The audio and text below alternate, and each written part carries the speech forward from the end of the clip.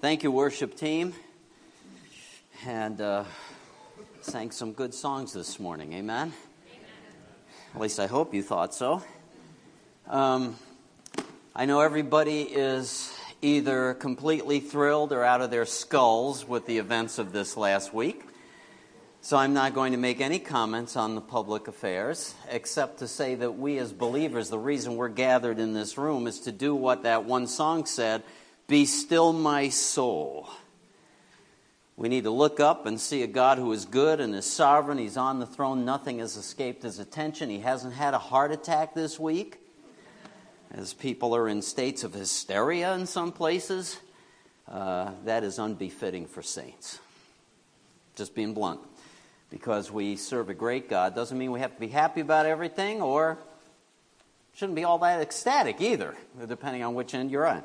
So I don't want to say much about that. I want to lead us in prayer after we focus our attention on the God who is. So what I'd like to do this morning, for those of you who are new here or visiting, I want to explain what we've been trying to do. We've been in a series about worship.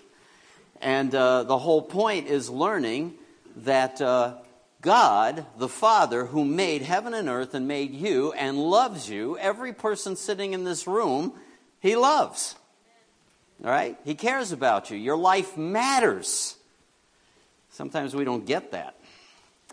And he wants to be engaged with us because being engaged with him is the best thing for human beings. The best thing ever, even though we don't think that sometimes. It's really where we need to feed and find our identity and our purpose in life and all of that. How can we know it if we don't know the God who made us? He had an intention, right? You ever seen any inventions? There's a reason for inventions. The inventor had something in mind. Oh, you really believe that stuff? Yes. There is a God in heaven who made us, loves us, and so we're trying to learn how to be worshipers who worship him, as Jesus said, in spirit and in truth. That's why we're here. I hope that's why you're here today.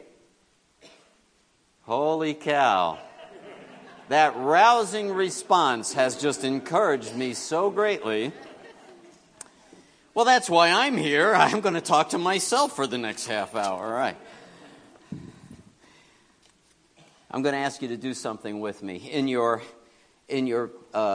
chair in front of you, there's a Bible somewhere. If you don't already have one, you can look it up in your own Bible if you have it. But if you have the one from the chair in front of you, the NASV that we have available for all of us, you can turn to page 58, which is Exodus chapter 3. Now, I'd like to use this portion of Scripture to launch us today into the subject of sacred space, if we may. And so when you find it, I'm going to ask you, this is a little bit, well, you know what, I'm going to let you stay seated, since some of us have reasons to be in softer chairs and things like that. I'll let you stay seated. But follow along with me. Exodus chapter 3, verse 58, page 58, starting in the first verse of chapter 3. You see it where it says the burning bush. Now Moses was pasturing the flock of Jethro, his father-in-law, the priest of Midian. And he led the flock to the west side of the wilderness and came to Horeb, the mount of God. The angel of the Lord appeared to him in a blazing fire from the midst of the bush. And he looked, and behold, the bush was burning with fire, yet the bush was not consumed. So Moses said, I must turn aside now and see this marvelous sight, why the bush is not burned up. When the Lord saw that he turned aside to look, he called to him from the midst of the bush, and he said, Moses, Moses. And Moses said, Here I am. Then he said, Do not come near here. Remove your sandals from your feet, for the place on which you are standing is holy ground. Now, by the way, he didn't say don't come near. He's actually saying close enough. You're close enough to get the point. You're standing on holy ground.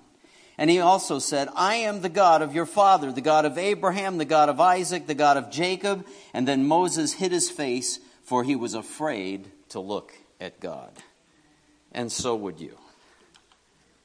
I have a problem here. This little clicky thing doesn't have a battery or a back on it, which means I am without power. So I'm going to have to impose on my sister to click one at a time, and I'll tell you when. Go ahead and put the first screen up. There it is. Hey, well-oiled machine. And here we are. Hey, if you don't have a sense of humor, you're in the wrong church. I'm just going to tell you straight up. Oh, guess what I just found?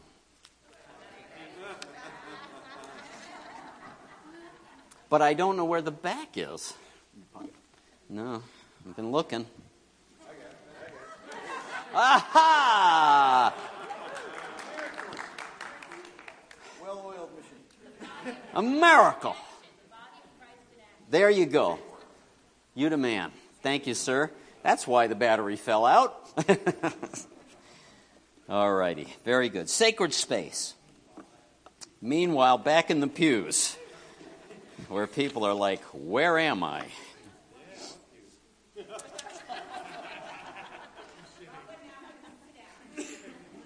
What's that? I'm all set now. James White wrote a book called Introduction to Christian Worship. He makes a statement. Today, we're so accustomed to the Christian use of architecture. In other words, we have church buildings. We have space that we meet in. And let's be candid. The reason we're having this discussion today on sacred space is because people lock into so many various opinions about sacred space that Christians start acting not like Christians anymore about it. Can you imagine?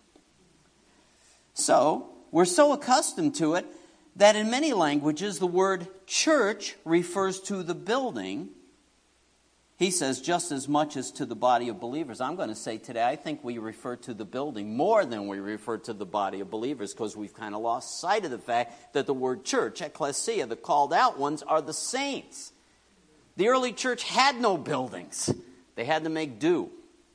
And it could be debated that our acquiring of them may or may not be a good thing. The relationships between architecture and what Christians do when they worship are complex, he says. Church architecture not only reflects the ways Christians worship, but architecture, listen, also shapes worship, or not uncommonly, misshapes it. Gets us off track. Gets us thinking in the wrong way. So we want to speak into this a little bit. And it should be obvious from the story that we just talked about, which I'll put the reminder up there. There's Charlton Heston's version from the Ten Commandments. I kind of like that, actually, the way it was dramatized, even though it's old and the technology is really poor compared to what we're used to now. That soft voice coming, booze, booze. I got to check this out. That's what he says. I shall turn aside. By the way, when I was studying worship in Covenant Seminary in St. Louis, the instructor had a great illustration of what God's trying to do with us when we come to worship. Anybody ever seen a parent with their child who's not listening go like this? Look at me. Listen to me. You get what I'm saying? That is a great picture of what God's trying to do. Because I can guarantee some of your minds are elsewhere right now. Hello? Look at me. Seek out this sacred space. This is just a place of gravel, dirt, with a bush that's burning miraculously so it's not consumed. And he says, I need to turn aside and see this unique thing. You don't run into that every day, have you noticed? And so he does, and there he meets with God. That actually is the priority about sacred space. In the Old Testament, when Abraham met with God or made a covenant, God made covenant with him. It was out in the desert. There was no special place per se, sometimes under a large tree.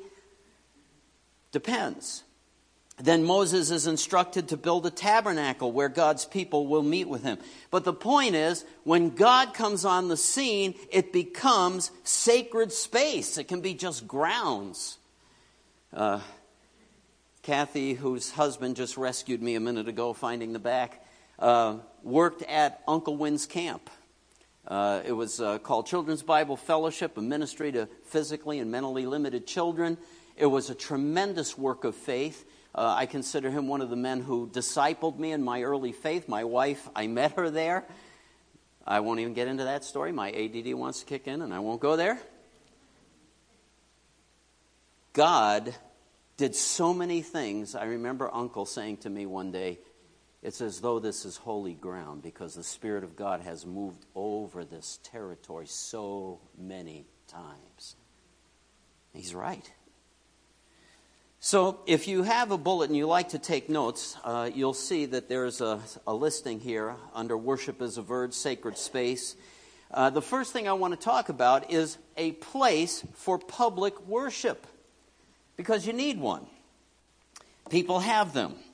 And I want to speak to the reality of this, even out of the Old Testament. God's dwelling place, if you will. A place where he says, I will in fact meet with you. And yet we have to make sure that we get our theology correct, our doctrine of God correct. Or we make the mistake, oh, here it comes, of calling a building like this God's house. What?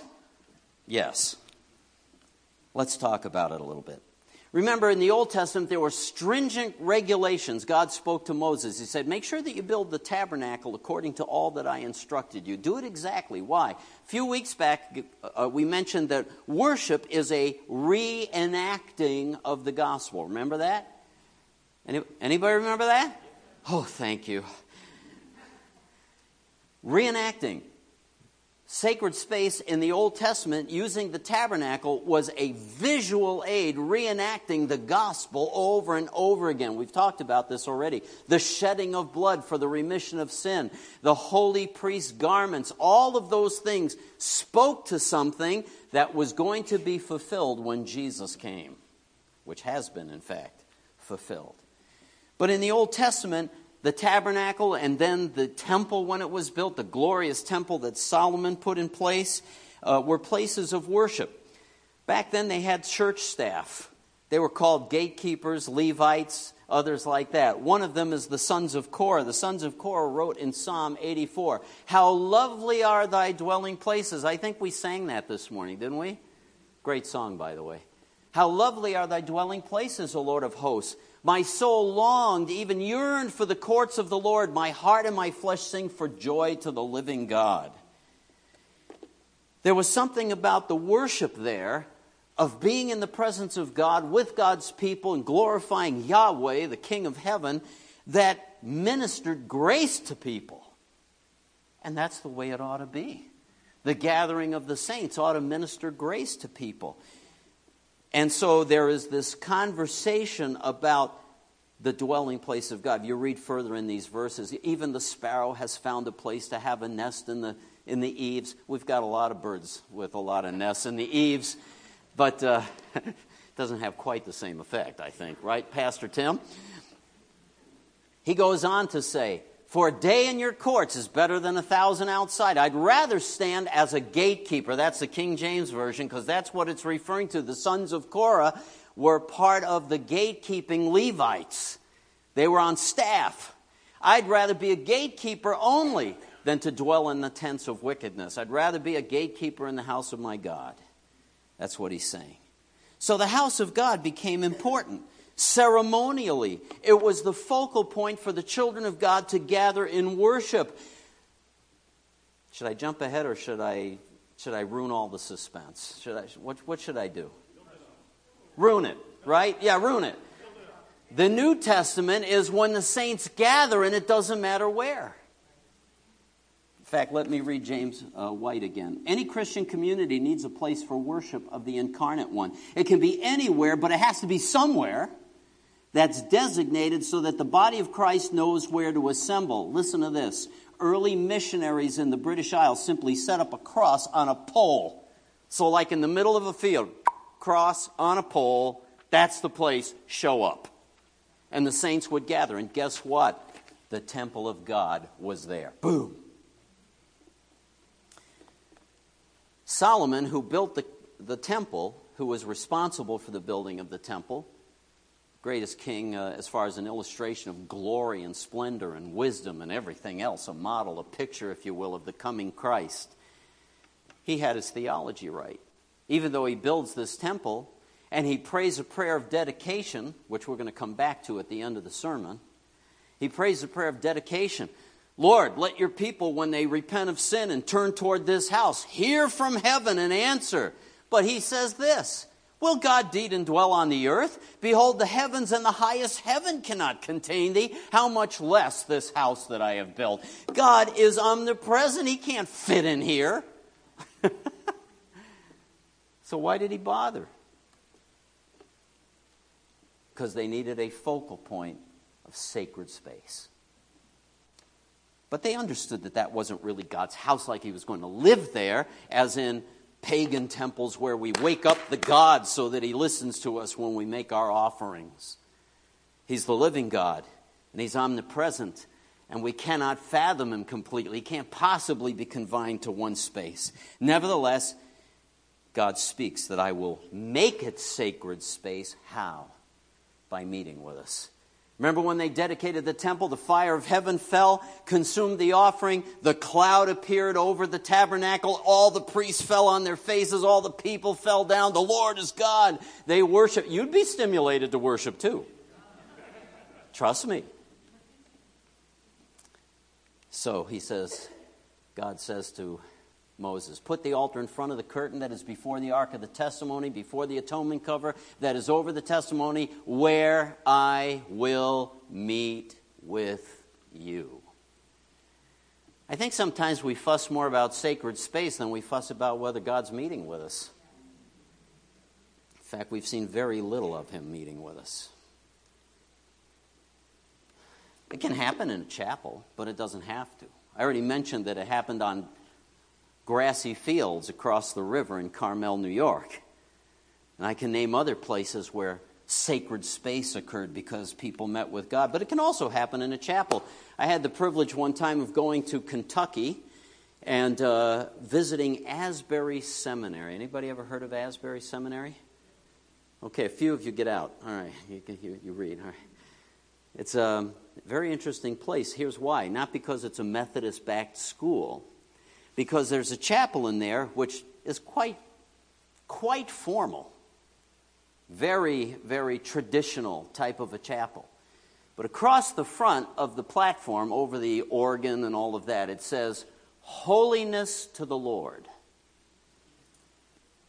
And one year, back when I was a kid, a bunch of students were praying earnestly for God to show up, and he did. In revival authority that broke the hearts of the entire student body. Transforming. You can look it up. Google Asbury Revival, and you'll find it. It became genuine sacred space. Not just a religious building, but genuine sacred space because God chose to meet with his people. Whether ground or chapel, indoors, outdoors, it doesn't really matter. You can have some pretty beautiful churches. One time, I had the privilege of being in Red Square. Anybody recognize that building? St. Basil's. Great place of worship. The only kind of worship you can do there now is in your own personal heart as you're looking at the art and the icons in the building, because this is a government-owned museum. God no longer is meeting there in that sense, if you will. Beautiful facility, quite worthless as far as having worship services with the body of Christ today. If you're trusting in your sacred space more than you're trusting in the one who makes it sacred, he just might raise it to the ground like he did with the temple of the children of Israel. It was gone till they came back from exile. It was gone. The next section in your notes is about private worship, and I decided that if I preach all the way through this, we'll be here way too long, because I have this terrible habit of being a long-winded preacher. Yes, I'm trying to discipline myself to make it shorter, and all of God's people said, don't be so agreeable. I love you too. But private worship, what I actually put the notes that you have in your bulletin, I actually did the verses in reverse. The first verse, 1 Corinthians, is really the second point, but 1 Corinthians chapter 6, verses 19 through 20, talk about a different temple. Does anybody know what the verse says? Oh, you know what? It's in here, so let me just put it up real quick. Private worship. Not that one. Don't look at that one. This one. Don't you know your body is a temple of the Holy Spirit whom you have from God, that you are not your own? You've been bought with a price. Everybody who's been in the Bible at all knows this, right? Therefore, glorify God with your body. Oh, man, the implications are profound, are they not? We don't have time to unpack all of that right now. But God says very specifically, because the Holy Spirit indwells the true Christian, it's a temple of a sort. It's sacred space. Do you all understand? Your body is sacred space. Therefore, you should treat it accordingly. The context of this is a strong rebuke to the church against fornication. That is, any sexual activity outside of marriage. That's what he's talking about. What? Our culture has totally lost sight of any such concept. Okay? But that's what he says. But we have a body indwelled by the Spirit that gives us the potential to press into sacred space in our own personal times with God. Sacred space. I don't have time to unpack it all. Some other time when we're talking about our discipleship, it would be appropriate. But you need to make room for yourself to meet with God. It's not going to happen by accident. Oh, I'll get around to it. We used to give out little wooden round to-its. Anybody remember those? Because the person says, I'll get around to here, have one. You know, because you're never going to get around to it. But here, now you got around to it. It's a little joke. You guys don't get out much. Okay, so, but that was one of the verses, and it's talking about us making space for quiet time. There's a reality of spiritual, sacred space happening with us. The other dimension of private worship has to do with this. No, back up. That's my fault. I did that all wrong.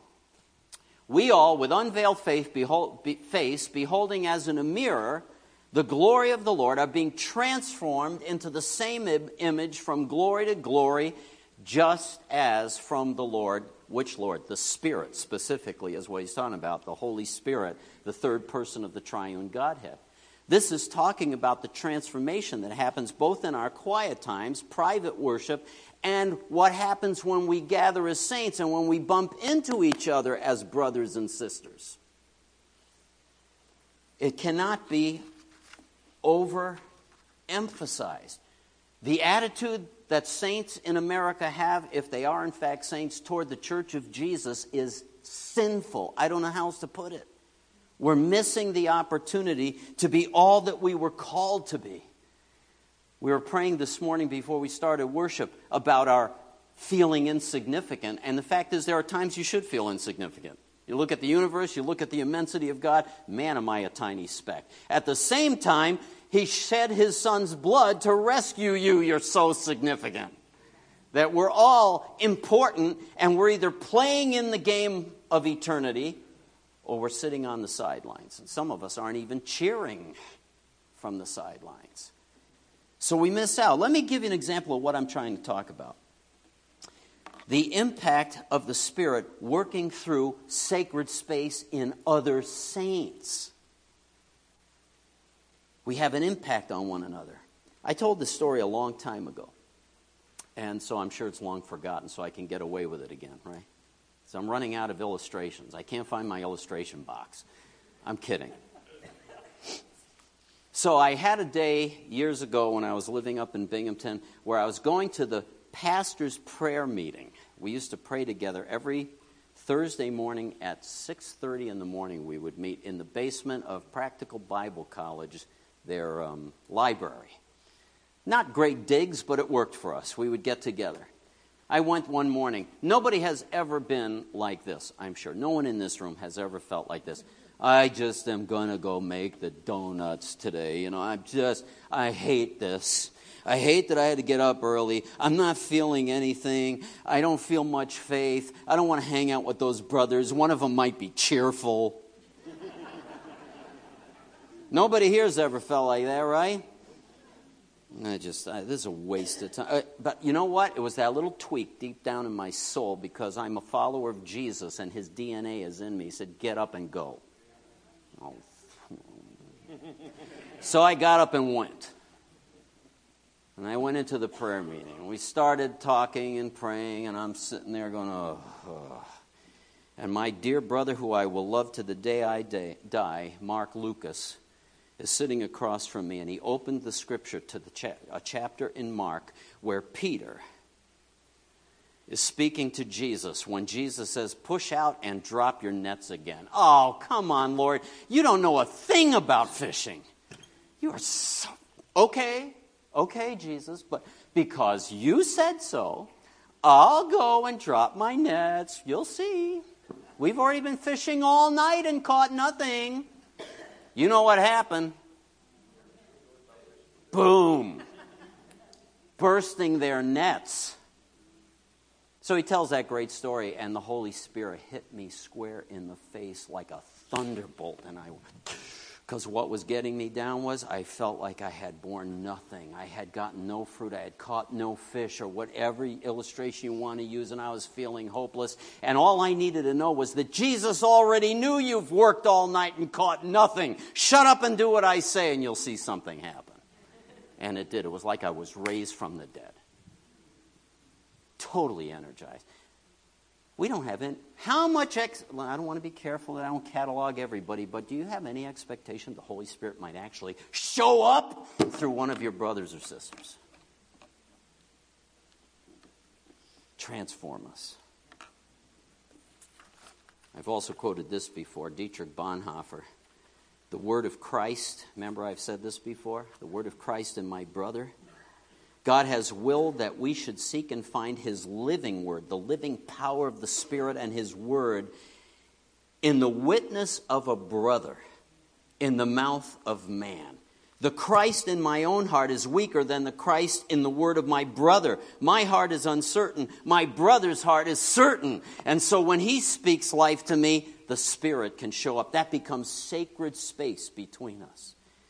And the study that we're doing in spiritually, emotionally, Dr. Phil's remake spiritual book, whatever the title is, he talks about that sacred space that happens in the dialogue and interaction that goes on between brothers and sisters. I am way ahead in my spiritual life because other brothers and sisters have ministered grace to me, speaking the word of Christ.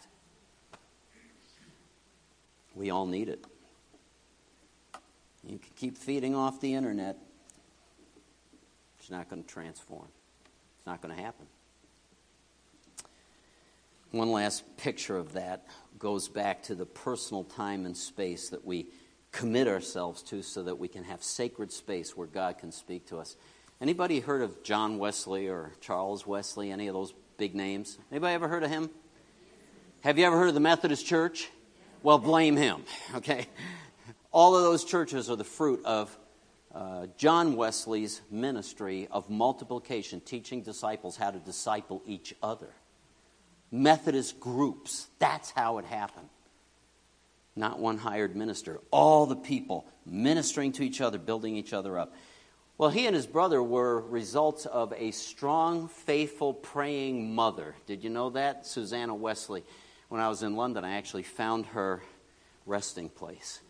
It was really kind of cool. Right across the street there from John Wesley's digs and his chapel and his mission station is a cemetery with some big names in it, including, I believe, his mother that I recall.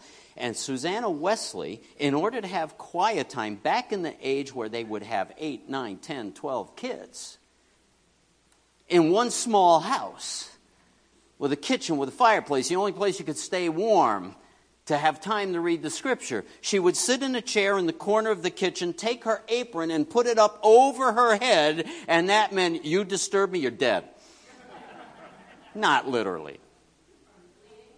Yeah. And she prayed powerfully for her children, and the fruit is part of church history. Private, sacred space. Let's move on, though, to the last point I want to say. Don't you know that your body... Oh, no, I already showed you that one. Profitable worship. This is where I start to meddle. I haven't started to meddle yet. Now I want to meddle. Profitable worship. I just want to share some insights.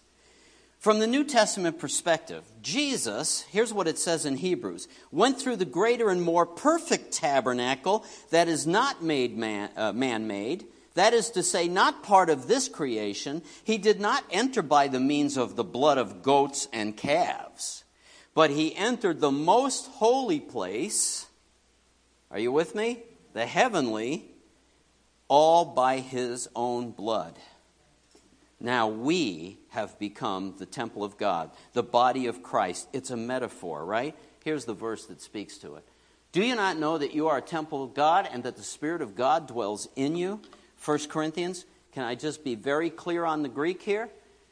Do you, when I say you in English, you can't tell what I'm really saying, but in Greek you can tell. The Greek is saying, do yous know? Do yous? Are you with me? It's plural. Do you not know that you are a temple of God? The Spirit of God dwells in you. You read the context just for fun, you'll find that he is actually speaking with great rebuke because people were mistreating each other in the body of Christ. They were causing divisions. And the very next verse says, anyone destroys the temple of God, God will destroy him. You want to mess with God's elect? I'm just telling you what it says. I'm not making this up. Check it yourself. Do you not know that you are a temple of God and that the Spirit of God dwells in you? This metaphor, the body of Christ, the bride of Christ, all of that, the people of God indwelled by the Holy Spirit, called out of the world to be followers of Jesus and to be true worshipers in spirit and in truth. That's who we are. In an absolute sense, then, the physical presence of a building doesn't matter anymore in the absolute sense, which should have some implications for things that we have as rules and regulations sometimes in what we do. The body of Christ is a living congregation of people. There is, however, even though in the absolute sense it's not necessary, there is room for utilizing sacred space. Just like those missionaries put a cross on a pole in the middle of a field, we meet here. So when we meet here, in a sense, it becomes sacred space. Are you following me? All right, so this is not, I promise you, I hate to even do this, but I don't hate it enough to stop me. It's not a crass advertisement in any way, but we commandeered the gymnasium for our karate class on Wednesdays. That gymnasium is used by the school all week for all kinds of activities. Sometimes we have socials in there. So we have fellowship times together. They have ball games in there. They have all kinds of R&R activities for the kids during the week. But when I go in there for our class, we set that place apart and everything changes. When I step on that floor, I actually bring Japanese culture with me. I bow, I step in, everyone who comes in does the same. We address each other. I'm no longer Pastor John. I'm Dr. Hawco or Mr. Hawco or Sir, because it's a different culture. We have just commandeered that space for a different purpose. And people might even wander through, and I have to ask them, have to step off the floor, please. Shoes are off. Japanese don't wear their shoes in the house. Shoes are off. And then when we're done and we bow out, it can go back to its other use. Don't ever confuse that. Sacred space is when God is supposed to be here to meet with us, then it's sacred space. Later, we could use this to do all kinds of things. It's material. That sounds heretical. It's not. So when we meet, I don't care whether it's in my living room or whether it's in the basement of the church building or whether it's in someone else's basement. Where do you think a lot of the saints had to meet during the days of oppression under communism in Russia? Underground, yes. Hidden bunkers. Basements of old buildings and warehouses, some of the dingiest, most not cathedral-like circumstances ever. And yet God met with them. and the church multiplied. Same thing in China today. The church is growing faster than anywhere else. Maybe they're onto something. And we're hung up with what color the walls are, or what we're sitting on, or whatever. I'm not here to pick on anybody. Yes, ma'am.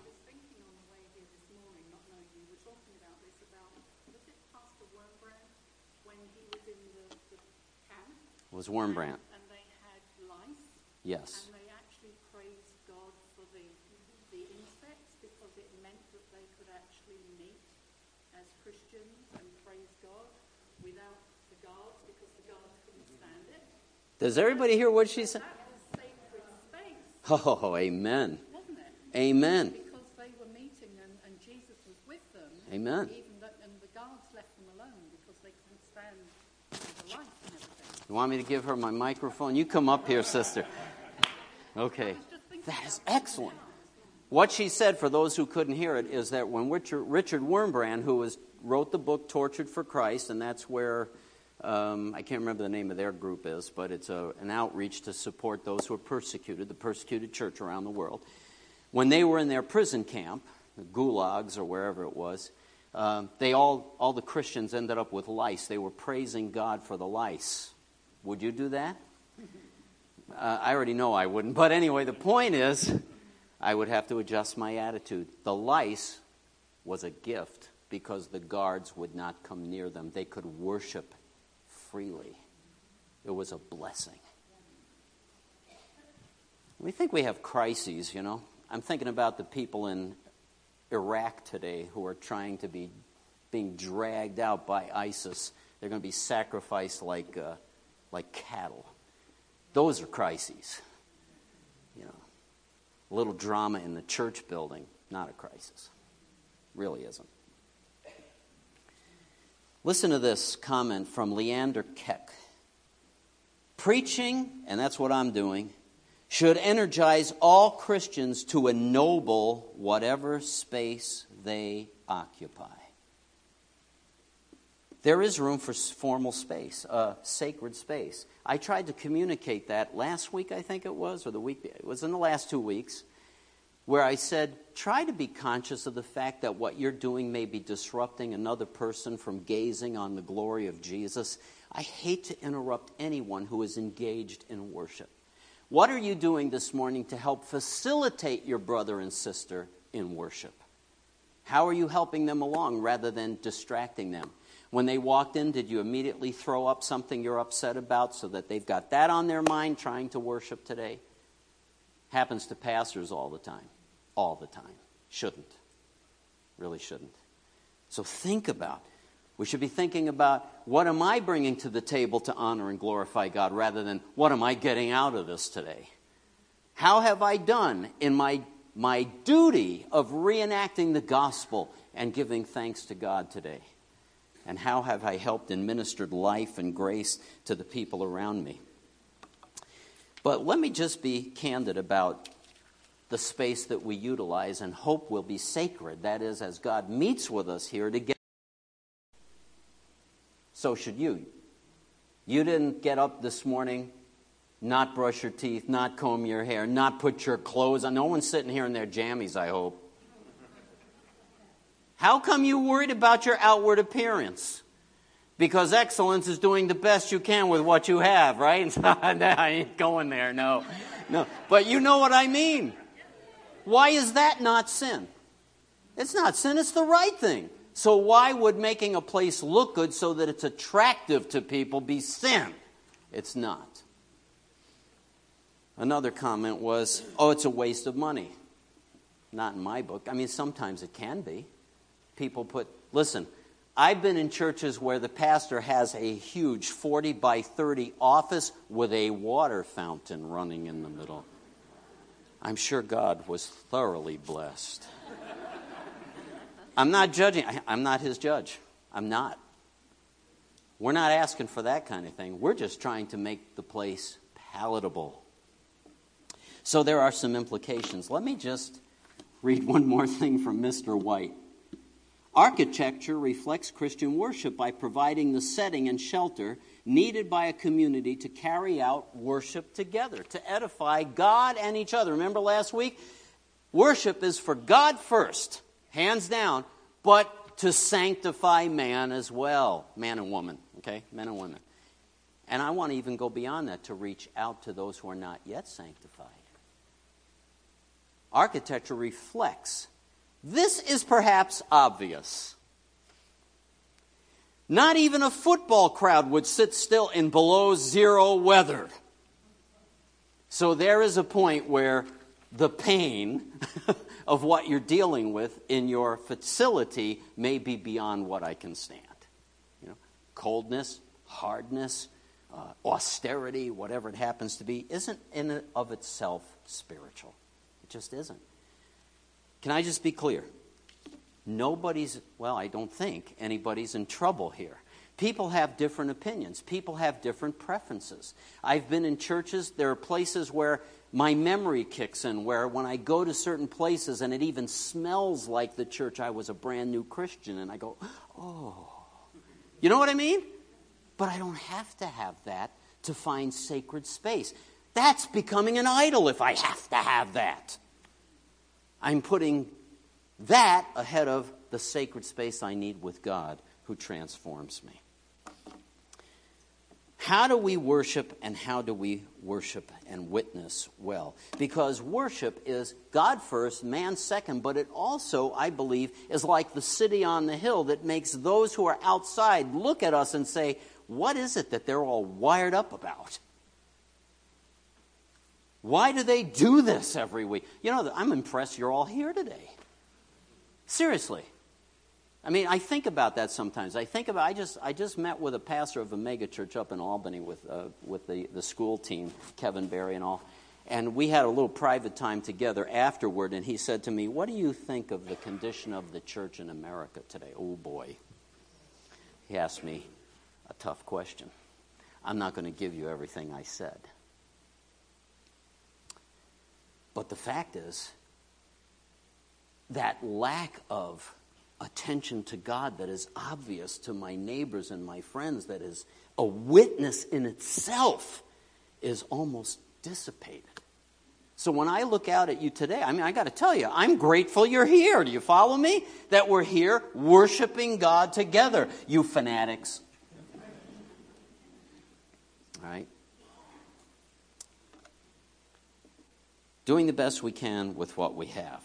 God first, us second, and I believe that there is a spillover effect. We're going to talk next week about the gathering of the saints and then the scattering. Why do we scatter? But let me just say something about the temple of God as we are gathered together in the sacred space that we're in. Maybe I should ask Q&A. I know people are. It's an adjustment to have the pews gone. It's an adjustment to have coffee. If you were Jews worshiping at the tabernacle, we'd be having a barbecue at the back of the church, let alone coffee and donuts. Are you with me? I'm telling you the truth. We have a totally wrong or different or limited view of what worship is involving. Worship in the Old Testament was a celebration of all the saints together eating. Eating was always a picture of fellowship. Where do you think the Lord's table came from? It's a picture of that. The early church had a meal as well as the Lord's table.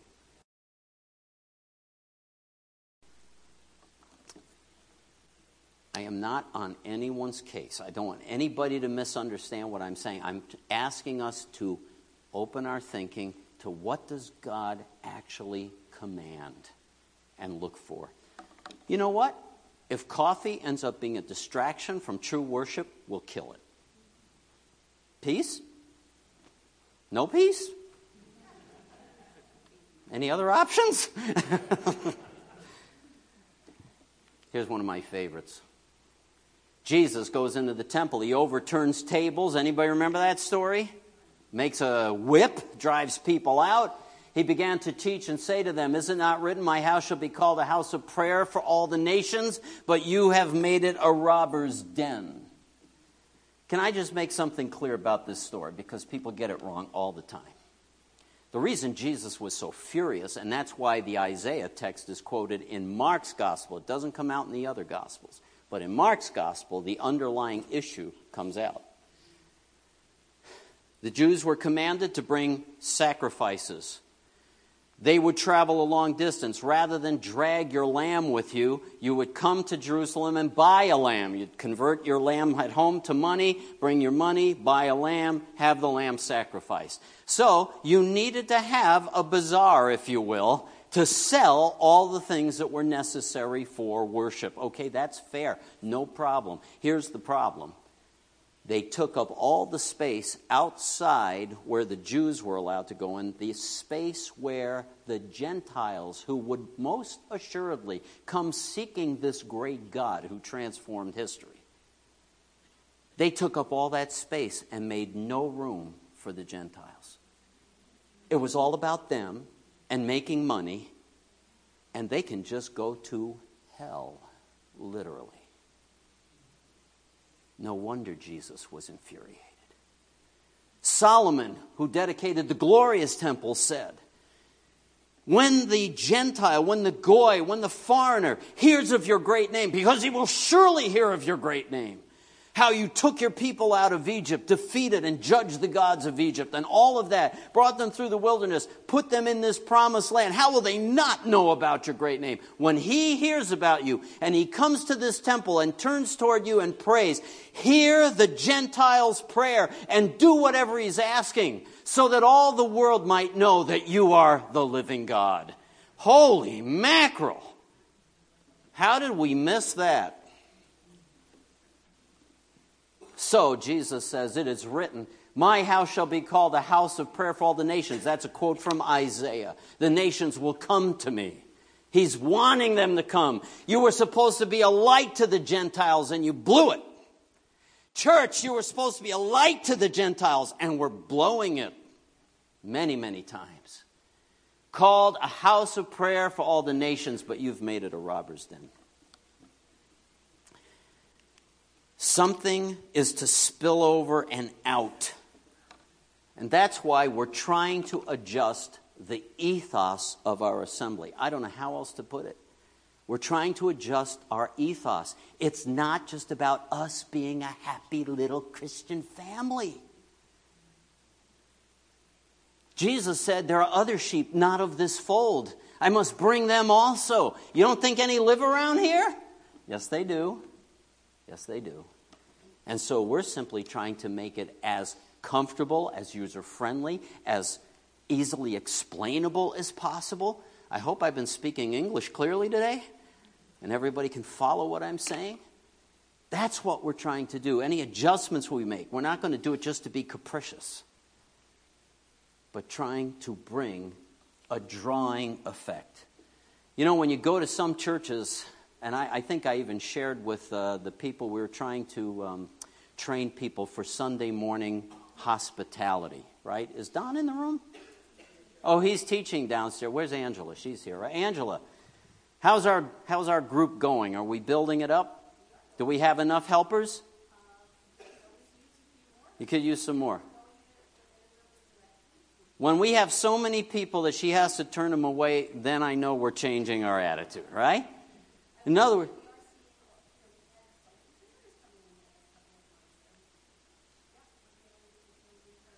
amen. And then, when they come, Pastor John, a little secret, Pastor John probably isn't going to be able to touch every one of them. I heard that. You need to. You need to. A house of prayer for all the nations. See, that's what the church has been called to. Go and make disciples of all nations, baptizing them, You all know the Great Commission. But we always end up ingrown and looking at ourselves. We need to start looking out. We need to become healthy disciples and look outward. And when you see them, care about them. Sometimes when we enter churches, and my daughter, I was talking to that group in preparation for looking outward, and I told the story of my daughter and son-in-law who moved up to Albany. He's with the military, and they went to church one Sunday morning, and I can't remember what day was it. It was Easter Sunday. They walked in. There was nobody at the door.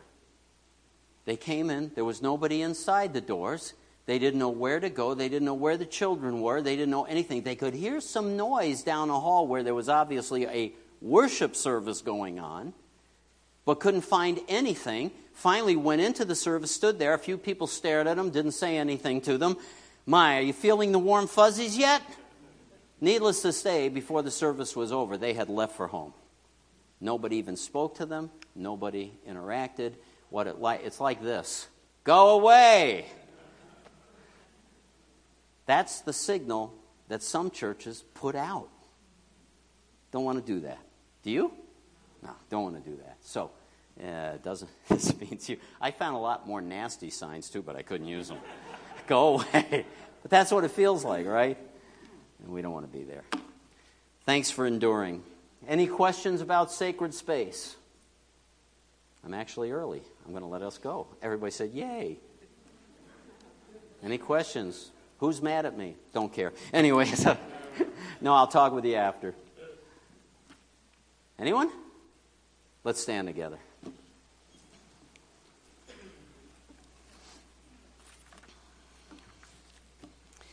We bless your name today, God, that you cared enough about us to break through every kind of barrier and every dimension of discomfort to come into a broken, dirty world in order to rescue us.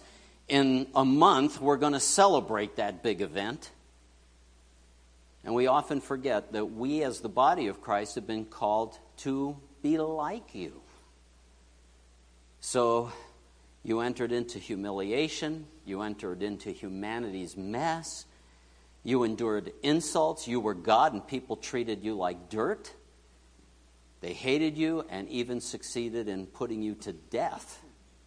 But it didn't deter you from fulfilling your Father's plan so that every human being, everyone in this room, everyone that's ever lived, everyone on the planet right now, matters to you for the sake of your Son's blood. The gospel is for them to bring us into right relationship with the one who made us. Help us to be about our Father's business, we pray.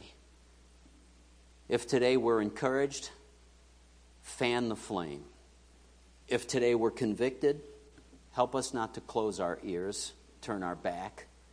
I'm not going to change. If our space has become uncomfortable, then, Lord, there's something we need to see. Would you help us today? Put your angels around your people. Bless us, we pray. Not bless us just because we want every little blessing, but bless us with yourself in helping us and living with us and through us and leading us. And let us see signs of your intervention on our behalf all through this week. And we'll thank you. In the great name of Jesus, and all of God's people said, amen and amen. God bless you. Have a great day. Or not.